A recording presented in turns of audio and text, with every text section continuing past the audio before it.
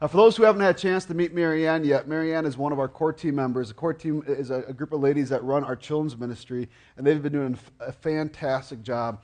And so one of the things I hear a lot of times, either from the parent side or from the core team leader side, is just that challenge of trying to get to know each other, introduce each other, because you're always passing off kids or in the mix there. And so we just want to give a chance to share her story. But also, as you can see in her story, this is this beautiful story of life change, right? The cross is not where Jesus' love ends. He doesn't just die. If that's all he ever did for us, that would be enough, and that would be a beautiful thing. But he continues to walk with us. He continues to work in us and through us, where life change happens in our own lives. With God, that we see his love through his forgiveness, through the fact that we have sonship or daughtership, that we become part of the family of God, that we inherit eternal life, and that there's continued growth. I like to say with God in our lives, there truly is a true and better story to be told. And it may not be an easier story, but it's a true and a better story as we look at what do our lives look like as we walk with God. We see stories of life change and stories of growth. And honestly, this is what Meadowland is about. This is why we exist as a church, is to see lives changed by Jesus and disciples of Jesus made. We say this often because this is our passion, this is our heartbeat, is to see the mission of God go forth and to see God work in and through us to see it accomplished. There's two significant ways I want to talk about this morning before we get into our message that we seek to accomplish this.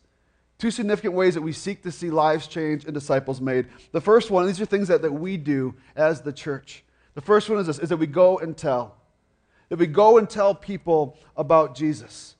This is why we put an emphasis on community outreach, not simply because we want to do a good work in our community, not simply because we want to be here for our community, we don't want to take from them but give to them, but we serve so that we can have an opportunity to share the truth of Jesus in the lives of others.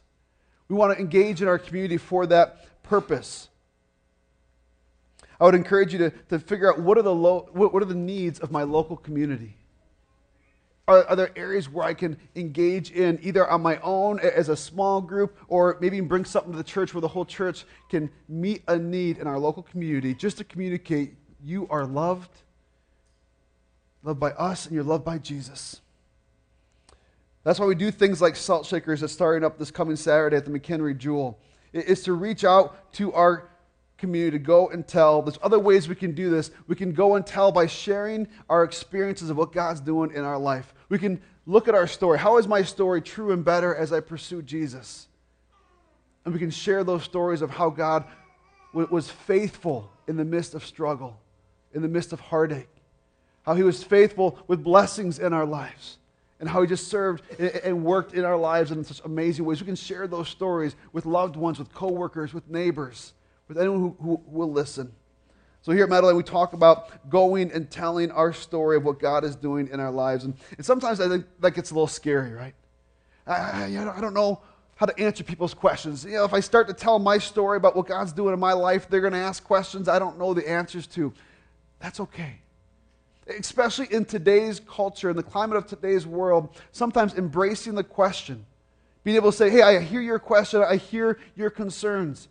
I understand where you're at, can make such a significant impact that you can then begin a journey to seeking the answer together. It's okay to say, I don't know the answer to your question, but can we take a journey together and find out? Can we go talk to someone who might? Can we do some research and have a spirited conversation around what we see to be true? So we're going to go and tell people about Jesus. The other significant way that we seek to accomplish seeing lives changed and disciples made is have this heart of come and see. Come and see, an invitation, inviting people to come and have an experience with Jesus. I think sometimes when we hear this, we may think, okay, so you mean invite people to church, right? I do, but it's much broader than that. To invite people to church and church events, but to also invite people into our lives. Invite them to our homes, invite them to our tables. Invite them into our hardships, invite them into our celebrations. Say, hey, can I share Jesus with you in this opportunity? Can I show you what God's doing in my life? Come and see how God works in my life. And the heart behind that is that people would then experience Jesus for themselves as well. We're going to continue to gather as the church and be the church, Meadowland. That is who we are and what we do. But we're going to do it in a way that acknowledges that we have guests here. We're going to do it in a way that acknowledges that there might be people in our midst, in our presence, who don't know what it means to follow Jesus, and they haven't taken that step in their own life yet. So we're going to do it in a way that explains what we're doing. We have baptisms coming up next week, right? And that's awesome. I'm so looking forward to that. We've said many times from up front that if you simply look at the act of baptism, next week we will have a horse trough up here, half full of water, because if you go all the way it overflows, and it's kind of a fun story too, but we're not going to do that. We have a horse trough filled with water up here, and we're going to have, right now we have about a half dozen, we may have more by the time we get to that point. Between the two services, people coming up, we're going to share their story about how God's working in their life. We're going to get them in the tub, fully clothed. We're going to dunk them all the way underneath, hold them down a few seconds, make sure it takes, bring them up. Just kidding. If you think about baptism, I'm just kidding. I'm just kidding. Depends how much your spouse pays me. So I bring them back up, and then we cheer. And then we hug, and we're all soaking wet, and you get dried off, and you change your clothes. And it's weird. But if we explain what it is about and what it represents, that's symbolic of the same way that Jesus died, was buried, and rose again, that we go under the water and come up again, that we share in that death, burial, and resurrection, and we share in the overcoming of death that is found in Jesus. It's a proclamation of a life change. The fact that we've received Jesus as Lord and Savior, when we understand that, it's a beautiful act. And so everything we do here at Meadow, we try to give you some handlebars to hold on to it. Okay, now I understand why we do that. Now that makes sense. I never saw it that way. Because we have this heart of come and see. We want to remove any offense that would keep people from hearing the offensive truth of the gospel. We are not going to back down from the good news of Jesus. And so anything that would keep someone from hearing the gospel, we want to get rid of that, because environments matter. We talk about this a lot here as well. That's why we clean things up. We want to have a clear message about where to go and what's being said. We also want to be welcoming. If you don't think environments matter, stop cleaning your house for a month and see what your guests think when you have guests in your home. Stop inviting them. Stop being welcoming when they come in your house. Give people the cold shoulder. Quickly see, yes, environments do matter. And so we want to address different things in our environments. Again, acknowledging that this is all to see lives change and disciples made. That is the heart and the purpose behind this. And over the weeks, we've had all kinds of conversations about the conditions of our lot.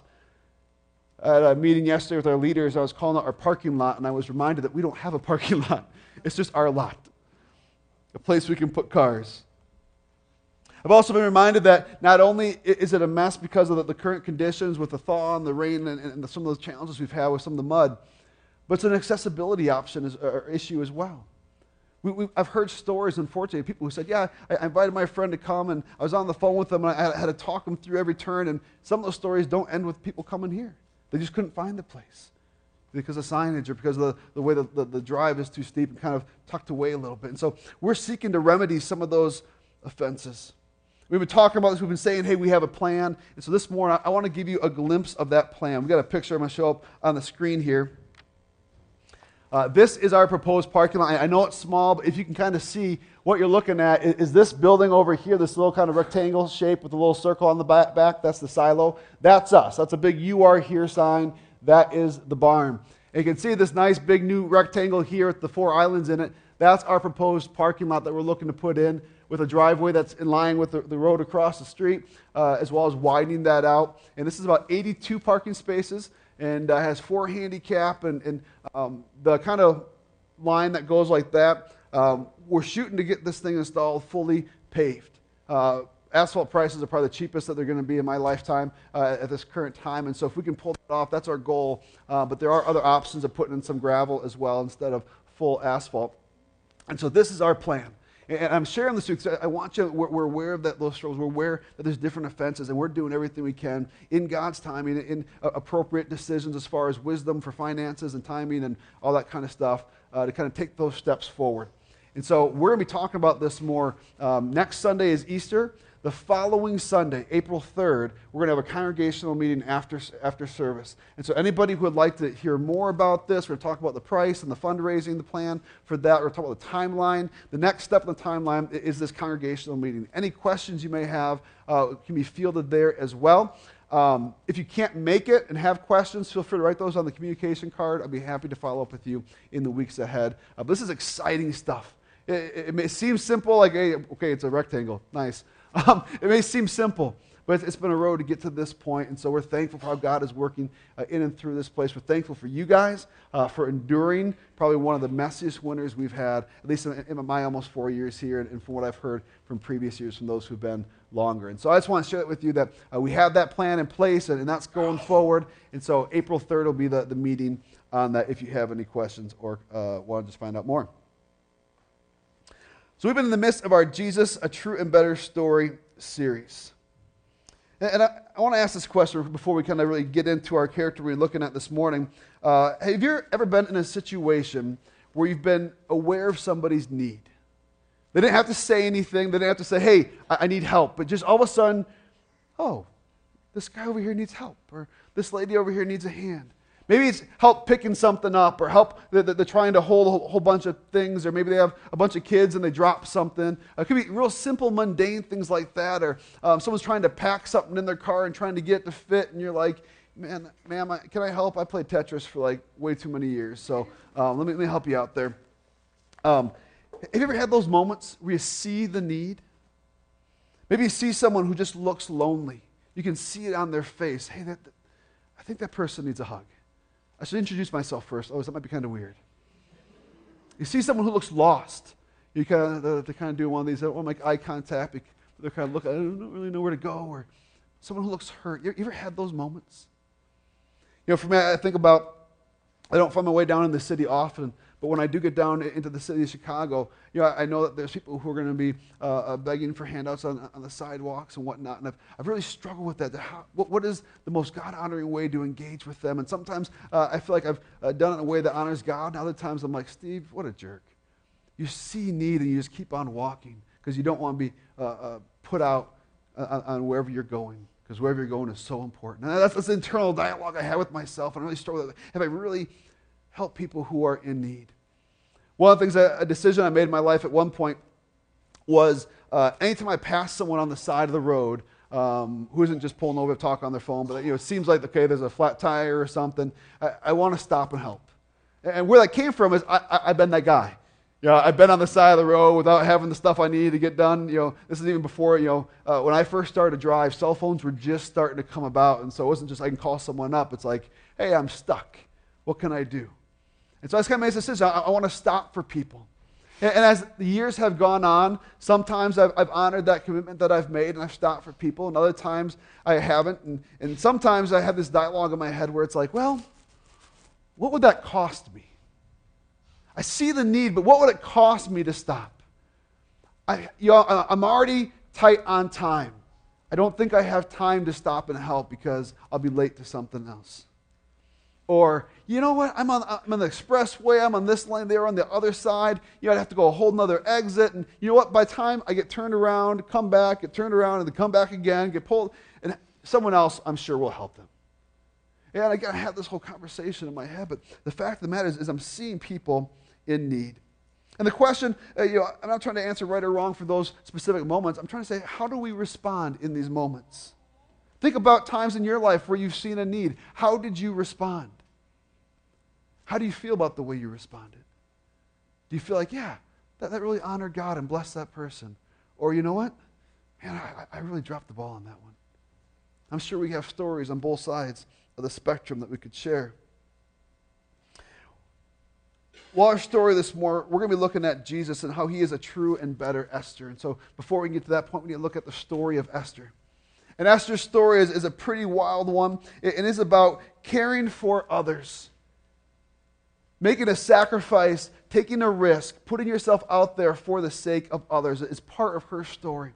And so as we're learning about her story and seeing how Jesus is a true and better Esther, I want you to be thinking about the people in your life that you've seen who are in need. For those who are followers of Jesus, we know that those who don't know about Jesus are in need, right? No matter how much they may look like they have it all together, that there's an eternity that they've not dealt with. Even if you're here this morning, you're not a follower of Jesus, this is still wise information. I would encourage you to hear this both to see, hey, what is the value of caring for others? Why should I do that? But I also pray and hope that you would hear about who Jesus is and see a clear picture of what he has for you, that you could receive him as Lord and Savior. So let's kind of dig into this here. The story of Esther. We've kind of taken a big jump in our timeline, right? So every week we've been going through this series. We kind of had a timeline going, walking through the history of the Jews, and we've got to the point of Moses, right? And he frees God's people from Egypt, and they're about to go to the promised land, and that was kind of where we stopped, right? Well, if you know how the story plays out, there's like 40 years of wandering, and then they get to the promised land, but people are living there, and so there's all these years of battle, and then they finally get the promised land, and there's some prosperity, and things are going well, and they get about into the third generation after they demand a king from God, even though God's like, you don't want a king, and like, yeah, we want a king, everyone else has a king, like, you just have me, you don't want a king, he's going to do all this stuff that you're not going to like. No, we want a king, everyone else has a king, they look like fun, and so God gives them a king, and by the third generation, everything's a mess. An absolute mess. I mean, there's civil war going on, there's division, and people are turning away from God. And then there's different countries that come in and take over, and at one point it's Babylon comes in and takes over, and Esther's story takes place about 100 years after Babylon. And one of the things that Babylon did is they would exile people. So they would come in, they would take over your land, and then they'd send you out to all different places throughout their kingdom. Part of it was a control thing. Sometimes they would take the best, a lot of times they took the best and the brightest, and they send them back to the capitals and really try to have a consolidation of wisdom there and continue to grow their culture. And so about 100 years after that, so Jews are scattered all throughout the Middle East. And at this point in history, Persia is the main empire. Pretty much, you kind of take the Mideast and into Egypt and button up to India, take that whole chunk there. Just about all of that would have been Medo-Persia. And at this point in our story, we have a king. If you read the scripture account in Esther, you see it's, and I practiced this multiple times. I'm still going to botch pronouncing his name. King Ahasuerus. We're calling him Xerxes. I'm not just making it up. Xerxes, it would be his name in Greek. And so we have King Xerxes, and he is the head over the entire Persian Empire. And this guy is doing typical king stuff. He's throwing wild parties. One party was 180 days. And then after that was over, what else is he going to do but throw another party? So he's got a feast going for 7 days. And just going to get some of the background to see how Esther comes in the position that she's in when you look at King Xerxes' life. And so he's having this 7-day feast, and he calls for his wife, Vashti. Hey, Vashti, come. I want to show off how beautiful you are. So he sends his messengers to his wife. Hey, come to the party so I can show how great you are. And she says no.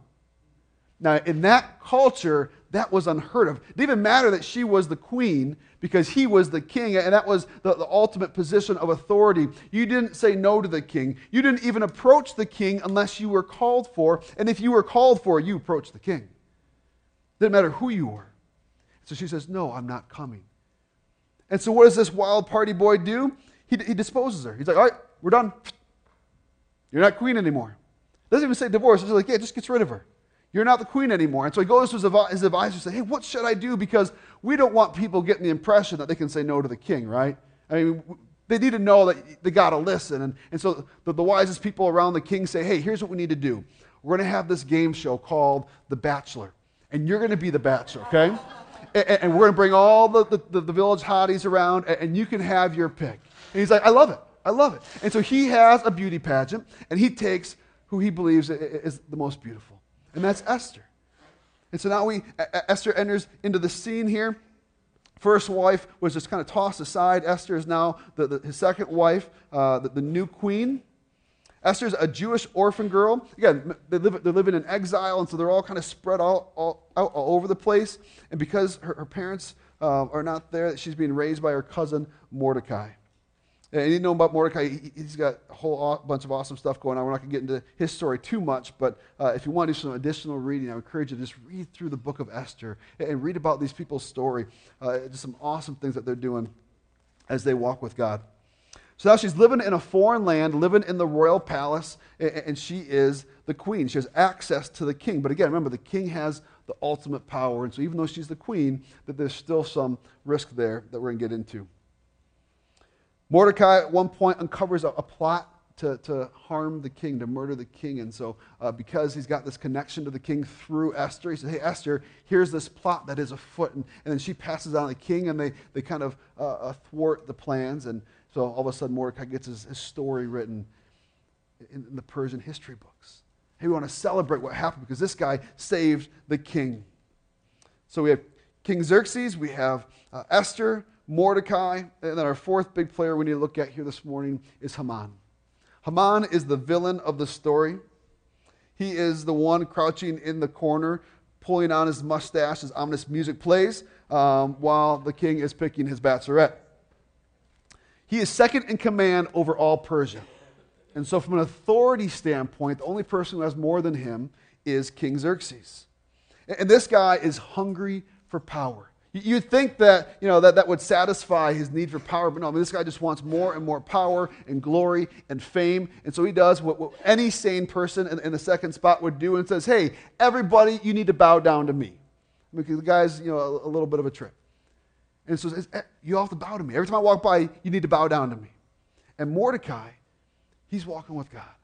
He's like, no, I'm not going to bow to you. I bow to my God. And so Mordecai refuses to bow. And this gets under Haman's skin. And Haman's like, I don't like that guy. Tell me more about him. He finds out that he's Jewish. He's like, you know what? I don't like Jewish people. That's what he says. Because if Haman is Jewish and Haman won't bow down, if Mordecai is Jewish and Mordecai won't bow down to me, then I don't like his whole people. And he gets to the point where he wants not only to see Mordecai dead, but he wants to see all the Jews dead. And that's a dangerous thing when you're the second in command of all of the Persian Empire, and that's what you're spending your time thinking about. So he sits down with King Xerxes, and he kind of turns this into a business deal. He says, hey, King, I know some people, and they don't follow you. They're following their own God. They don't follow you, and so, you know what, we need to get rid of them. Hey, on top of that, here's what I'll do for you. This would cost a lot to go take out all these people. I'll take care of it. I'll take all their stuff, and I'll bring for you 750,000 pounds of silver. Basically says, hey, I'll take care of the people, and then you'll have all this wealth coming your way, and it's done. Don't have to worry about it. The king doesn't look into it much. Sure, sounds good, go for it. And he gives them a green light. So at this point, there is now a date set to destroy, kill, and annihilate. Those are the terms used in the story of Esther. Destroy, kill, and annihilate. That tells us Haman's heart, doesn't it? It doesn't just say, hey, I want to kill the Jews. No, I want to destroy them. I want to kill them and annihilate. I want them off the face of the earth is the heart of Haman. And so he sends a date, and it goes out to all the different authorities in Persia. It says, hey, on this day, all the Jews get killed. And it was about a year from when it went out to when the date was to come so that everyone could get word. And so this is kind of information that's getting out there. And if nothing were to change, the Jews were heading to their death. And they were powerless to change it. They didn't have any authority in the governing body to change anything. They didn't have an organized army. They were exiled throughout the land. They weren't even organized. So Mordecai learns of this plan. He tells Esther to go to the king for help. And Esther's hesitant at first. And again, if we understand the context in which the story takes place, then we can understand why she's hesitant. Because if you were to go to the king, even as the queen, if you were to go to the king uncalled for, meaning the king didn't call for you, there are people there who would say, oh, you weren't called for, let's get them. And they would kill you. But the king could hold out his golden scepter, and if he did and say, okay, it's okay, hold on, guys, I'll allow this one. If you would do that, then you could come forward and you'd have a conversation with the king. But unless he did that, you were dead. And so this is what she would have to walk into. We even see in the story of Esther that at one point, it had been 30 days since she had seen her husband, the king. Because even though it's a marriage, this guy has some other issues going on. He's got a whole harem that he's spending time with and focusing on. And so he's got his wife, and he thinks she's beautiful and great, but it's not the typical marriage that you would think of. Mordecai goes to Esther and says, hey, you have a place with the king. You got to go to him and fix this. Esther 4:14. We're going to kind of jump a few chapters throughout. If you want to turn to the book of Esther, you're more than welcome. We always encourage you to get the Word of God in front of you. The passages I read will be on the screen as well. If you're not sure where Esther is, Psalms is the biggest book in the Bible, and it's also kind of right about in the middle. So if you kind of flip right open the middle of your Bible, you'll get Psalms, and then go back towards the front, you get the book of Job, and then Esther. If you see Nehemiah, you just missed it. So we're a real quick part here from Esther 4:14. This is Mordecai, so her adoptive father speaking to Esther, who is now queen. For if you keep silent at this time, relief and deliverance will rise for the Jews from another place. But you and your father's house will perish. And who knows whether you have not come to the kingdom for a time such as this.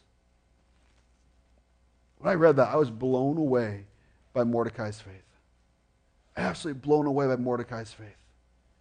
Here he is. Him and all his people have a death sentence. And he goes to his adopted daughter, says, hey, if you don't go and do something about this, what does he say? God's deliverance will still come. God will still save his people. God will still do something, right?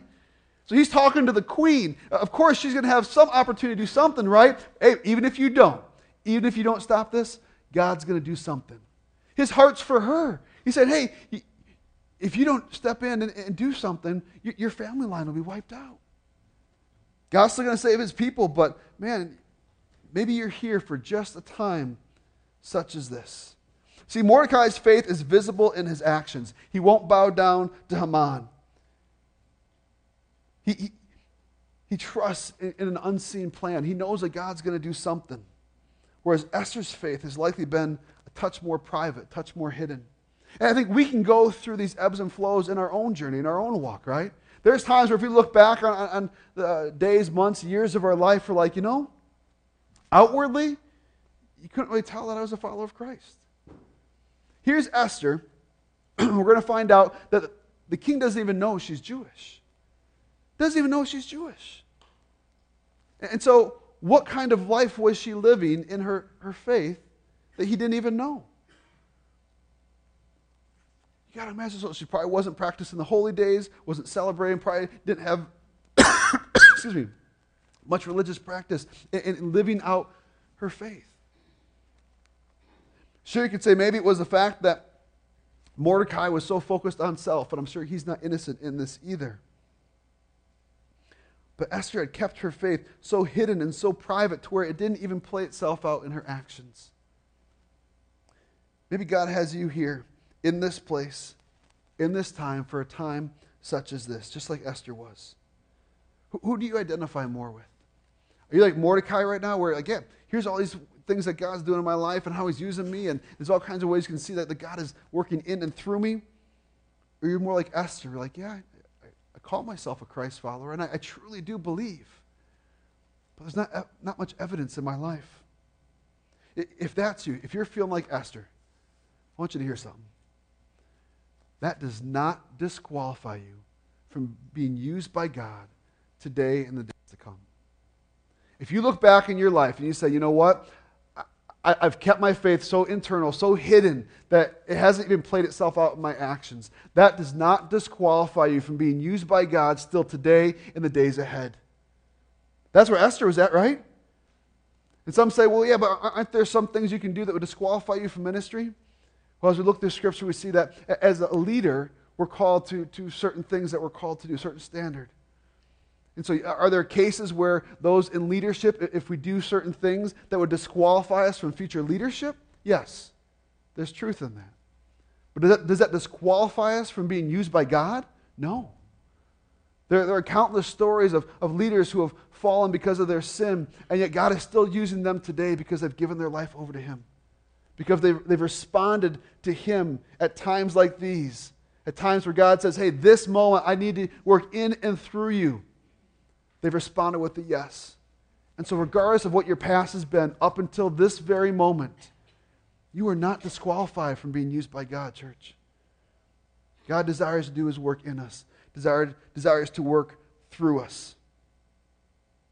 There's a place here for you to serve and contribute to the mission of God. If you're not sure what that is, but you say, I don't know how I can do that. One thing I would encourage you to do is come to Welcome to Meadowland on the 10th.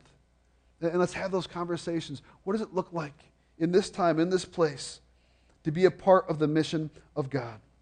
And see, sometimes it requires us to do difficult things or uncomfortable things for the sake of others. That's where Esther is, right? She's having to go do one of the most difficult things in her life for the sake of others. So she goes before the king. Even though she was hesitant, she sees Mordecai's reason. And she sees, yeah, there's wisdom in this. This would honor God. And so for the sake of others, she goes before the king, and he spares her life. He doesn't kill her, but he wants to know, hey, what do you have for me? Why did you risk all that to come and see me? And so in some wisdom, I think she's trying to find the right time, the right mood, the right setting to ask what she's going to ask of the king. And so she says, hey, can we have a party? Can we have a meal, a festival? And you know what? Bring Haman. He's your right-hand guy. You and Haman all prepare. We'll have a party. And they do just that. Esther 5:8. If I have found favor in the sight of the king, this is Esther speaking, and if it please the king to grant my wish and fulfill my request, let the king and Haman come to the feast that I will prepare for them, and tomorrow I will do as the king has said. This is what she's saying at the first feast. Hey guys, great party. Hey, king, if you wouldn't mind, can we do this again tomorrow? Can I throw another party for you guys? Can we have another? Just, bring Haman, you, your right-hand guy, and me, and we'll come together. We can read between the lines. Maybe she's just trying to get him good and liquored up before she asks this question. Maybe she just wants him to be in a really, really good mood. I don't know. The text doesn't go into that. But we see that she's trying to find the right moment, the right means to ask what she's going to ask. And we get to this point where she makes the big reveal. This is Esther chapter 7, verse 3 and the beginning of 4. Then Queen Esther answered. This is right after the king's like, what did you come to me for? What brought you to my presence? And she says this, if I have found favor in your sight, O king, and if it please the king, let my life be granted me for my wish and my people for my request. For we have been sold, I and my people, to be destroyed, to be killed, and to be annihilated. You got to imagine that those words had significant weight when he heard them. And he says, well, who put this sentence on you? And she points out Haman. And she reveals the truth. Hey, I'm Jewish. And you've just given him permission, and it's already been gone forth to kill all the Jews on this set date. And so that includes me. Now, what's interesting here is we don't really know Xerxes' response in the sense of why he responds. He's filled with wrath. Now, this could be because he genuinely loves Esther. It could also be because this is the queen, and basically there's a death sentence on the queen's head. And the queen is an extension of the king. And so to go after the queen would be the same as going after the king. And so maybe he's feeling personally attacked now. We're not sure why, but he is filled with wrath. It's so interesting to look at Esther's position. She identifies herself with the Jewish people. She has nothing to gain in this, but everything to lose. But she does it so that others could have life. Because she knows if things go as planned, it was a death sentence. We can ask this question of ourselves, am I willing to identify with the people of God when it might cost me? It might cost relationships. It might cost resources or time. It might cost being ridiculed. It might even cost us our life. Now, where we live, the culture that we've been called to go and reach, it's not often, it does happen in the States, I'm not saying it doesn't, but it's not often that our life is on the line. But there are Christian brothers and sisters worldwide. To simply say, I believe in Jesus as Lord and Savior is a death sentence upon them. Where they have family members, brothers, uncles, fathers, who are willing to put them to death because of their belief in Jesus. Let's be in prayer for those brothers and sisters. Let's be willing to unite with them and be willing to sacrifice things in our own life. That we'd be willing to say, you know what, if it costs a relationship, so be it. I'll walk that road because I'm going to proclaim Jesus. If it costs me being ridiculed, if it costs some of my resources, I'm going to walk that road just like Esther did for the sake of others. So Xerxes is filled with wrath, and he places the blame on Haman. What's interesting is he's just as much to blame as Haman is, right? Haman says, hey, I want to kill all these people. He said, go for it. He didn't stop. He didn't look into it. He didn't say, hey, who really are we talking about? But he finds a way to place all the blame on Haman and basically orders Haman to death. Right then and there, some guys come over. They put a bag over his head, CSI style. And they take him off. Hey, we got to kill him. And he had been setting up for the death of Mordecai. I mean, this guy just really was fixated on Mordecai. And so he'd set up a 75-foot gallows in his backyard to hang Mordecai from. And just a kind of a poetic, dark poetic twist in all this. That's the gallows they hang him on. And so here, he's setting up all this for Mordecai because of Esther going and saying, hey, this is what your decree has done. I'm Jewish. It's a death sentence on me. The king says, let's get rid of Haman. Let's undo this. And so they put Haman to death. And what's interesting, too, is as the story plays out, Mordecai actually eventually becomes second in command. What's interesting now, we kind of take a little tangent, we can see how dramatically Haman's story changed, right? I mean, up until his final day, he was on top of the world. He was without want. He had anything he had. He had power, he had fame, he had fortune. Here's a guy he didn't like, and so he's putting all these steps into place to get rid of him and take care of him. And then in a moment, he goes from that high position to begging at the feet of the queen. Just begging. Don't do this. Don't allow the king take my life. But the king takes his life, and we also see that, like I said, Mordecai ends up in that place.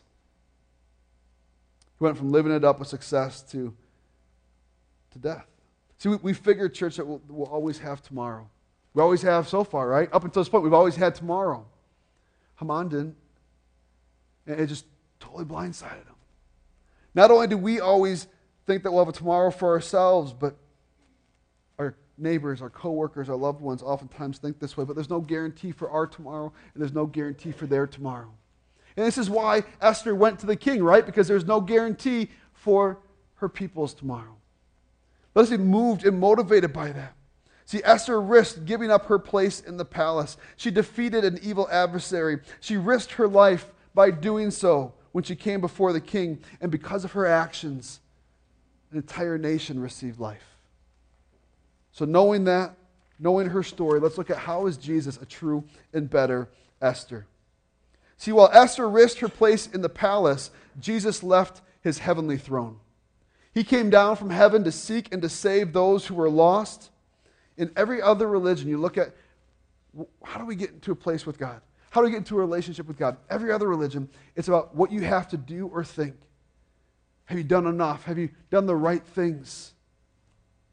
But where those fall short is that we are powerless to deal with what separates us from God. Being a disciple is about following the Lord and Savior who came to us and said, hey, you can't make your way to God. In the same way that the Jews were powerless to save themselves, we are powerless to save ourselves from sin. Sin is the ways that we've gone against the Word of God, the ways that we are imperfect compared to a perfect God. The Scripture would teach that the penalty for that is death, is bloodshed. And there's nothing that we can do. We can't be good enough. We can't live our life a certain way. We can't do everything right from this point forward because we've already messed up. In the same way that the Jews were powerless to overcome their adversary, we were powerless. But Esther spoke up for the Jews, and Jesus comes and seeks us.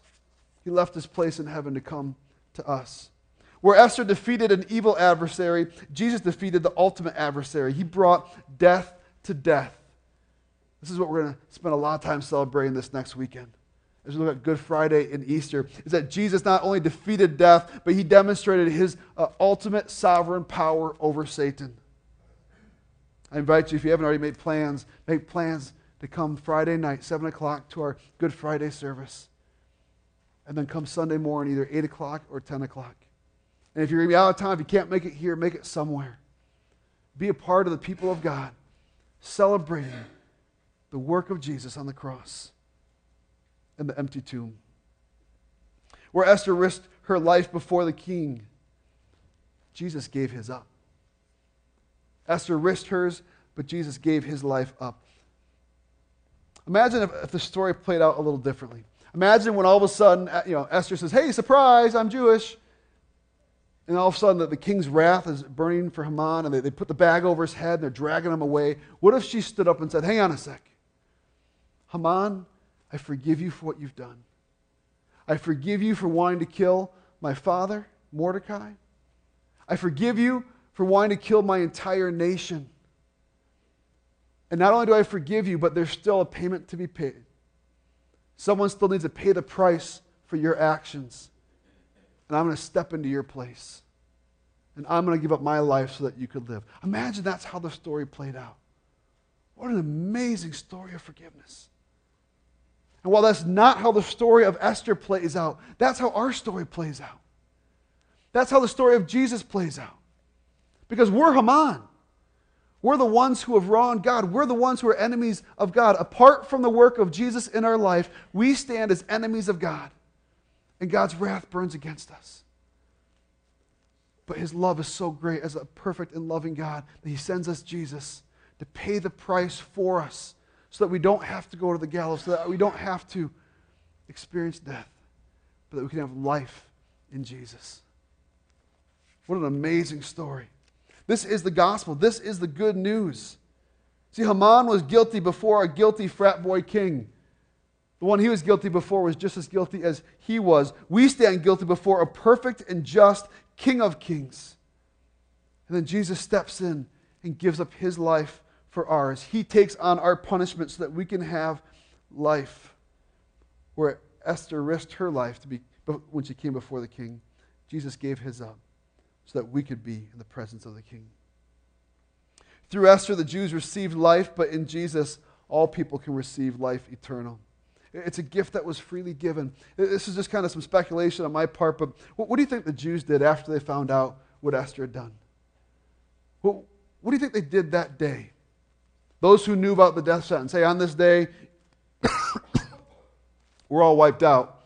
Oh, that's done. That's gone away with because of what Esther did. What do you think they did? Well, party, yeah. They probably lived their day a little, they lived life a little more that next day, didn't they? Because even though their head was never on the chopping block physically, the noose was never around their neck, they knew that day was coming. And so they knew that they had been brought from a place of death into life. And you got to imagine that, man, they lived every day the rest of their life. In the same way, what do we do when we receive life in Jesus? We trust in Jesus as our Lord and Savior. We say that, I believe you're the forgiver of my sins and the leader of my life. We trust in him. What are we to do but to live life anew in Jesus? If you got your Bibles, turn to Philippians chapter 2. I want to leave you with this. This is something that the Apostle Paul wrote to the church in Philippi. It's got some words here that I think are fitting for us today. As we look at Esther's story, as we look at what Jesus did for us so that we could have life with God, as we look at what it means to go and serve others for their sake so that they could find life in Jesus as well. And so Philippians chapter 2, verse 1 through 4. And it begins with this: so if there is any encouragement in Christ, if you're encouraged at all because of the work of Jesus in your life, if you're encouraged at all because of the forgiveness, because of the sonship and daughtership, because of the life and the growth that comes through Jesus, if that encourages you at all, if there's any comfort from his love, any participation in the Spirit, any affection and sympathy, complete my joy by being of the same mind, having the same love, being in full accord and of one mind. Do nothing from selfish ambition or conceit, but in humility count others more significant than yourselves. Let each of you look not only to his own interests, but also to the interests of others. This is one of those texts where it doesn't take much to preach. We could just kind of read it a few times to ourselves and be like, okay, I see what you're calling me to, God. Some things came to mind of ways I can surrender to you and live this out in my life. We have a call to be unified. We have a call to be unified. There's one God, there's one Father, one Savior, one Spirit. There's one mission of God. Let's be one mind, the mind of Jesus. We see this played out in Philippians 2, 5 through 8, the second chunk here. Having this mind among yourselves, which is yours in Christ Jesus. So being of this one mind, which is yours in Christ Jesus, who, though he was in the form of God, did not count equality with God a thing to be grasped, but emptied himself by taking the form of a servant, being born in the likeness of men, and being found in human form, he humbled himself by becoming obedient to the point of death, even death on the cross. And so the mind of Jesus was to live a life that would bring life to others. To live a life that would bring life to others. Let's be unified in that, church. Let's be unified in being others-focused, And this plays out in both the church and in the community. Galatians 6, 9 through 10 says this, "And let us not grow weary of doing good, for in due season we will reap if we do not give up. So then, as we have opportunity, as we become aware of, as we notice in the corner, as we see out of the corner of our eye, let us do good to everyone, and especially to those who are of the household of faith." This is kind of like saying, love your neighbors and love your family as well, right? We can go out and love our neighbors. We got to make sure we're loving our family at home too, right? And so love those in the house of God, and let's go out in our community and love them. Let's be unified. Let's be unified around being others-focused, church. And the last thought is we look at what we're called to make in Matthew 28. This is some of Jesus' final words to his disciples, and he calls them to go and make disciples. You know what he doesn't say? He doesn't say go and be disciples and stop there. Obviously, to make disciples, you need to be a disciple. But he says go and make disciples. I think sometimes we get caught up in just simply being a disciple. Like Esther was like, I'm Jewish, I'm being Jewish. But she didn't live that out. She didn't express that in her everyday life.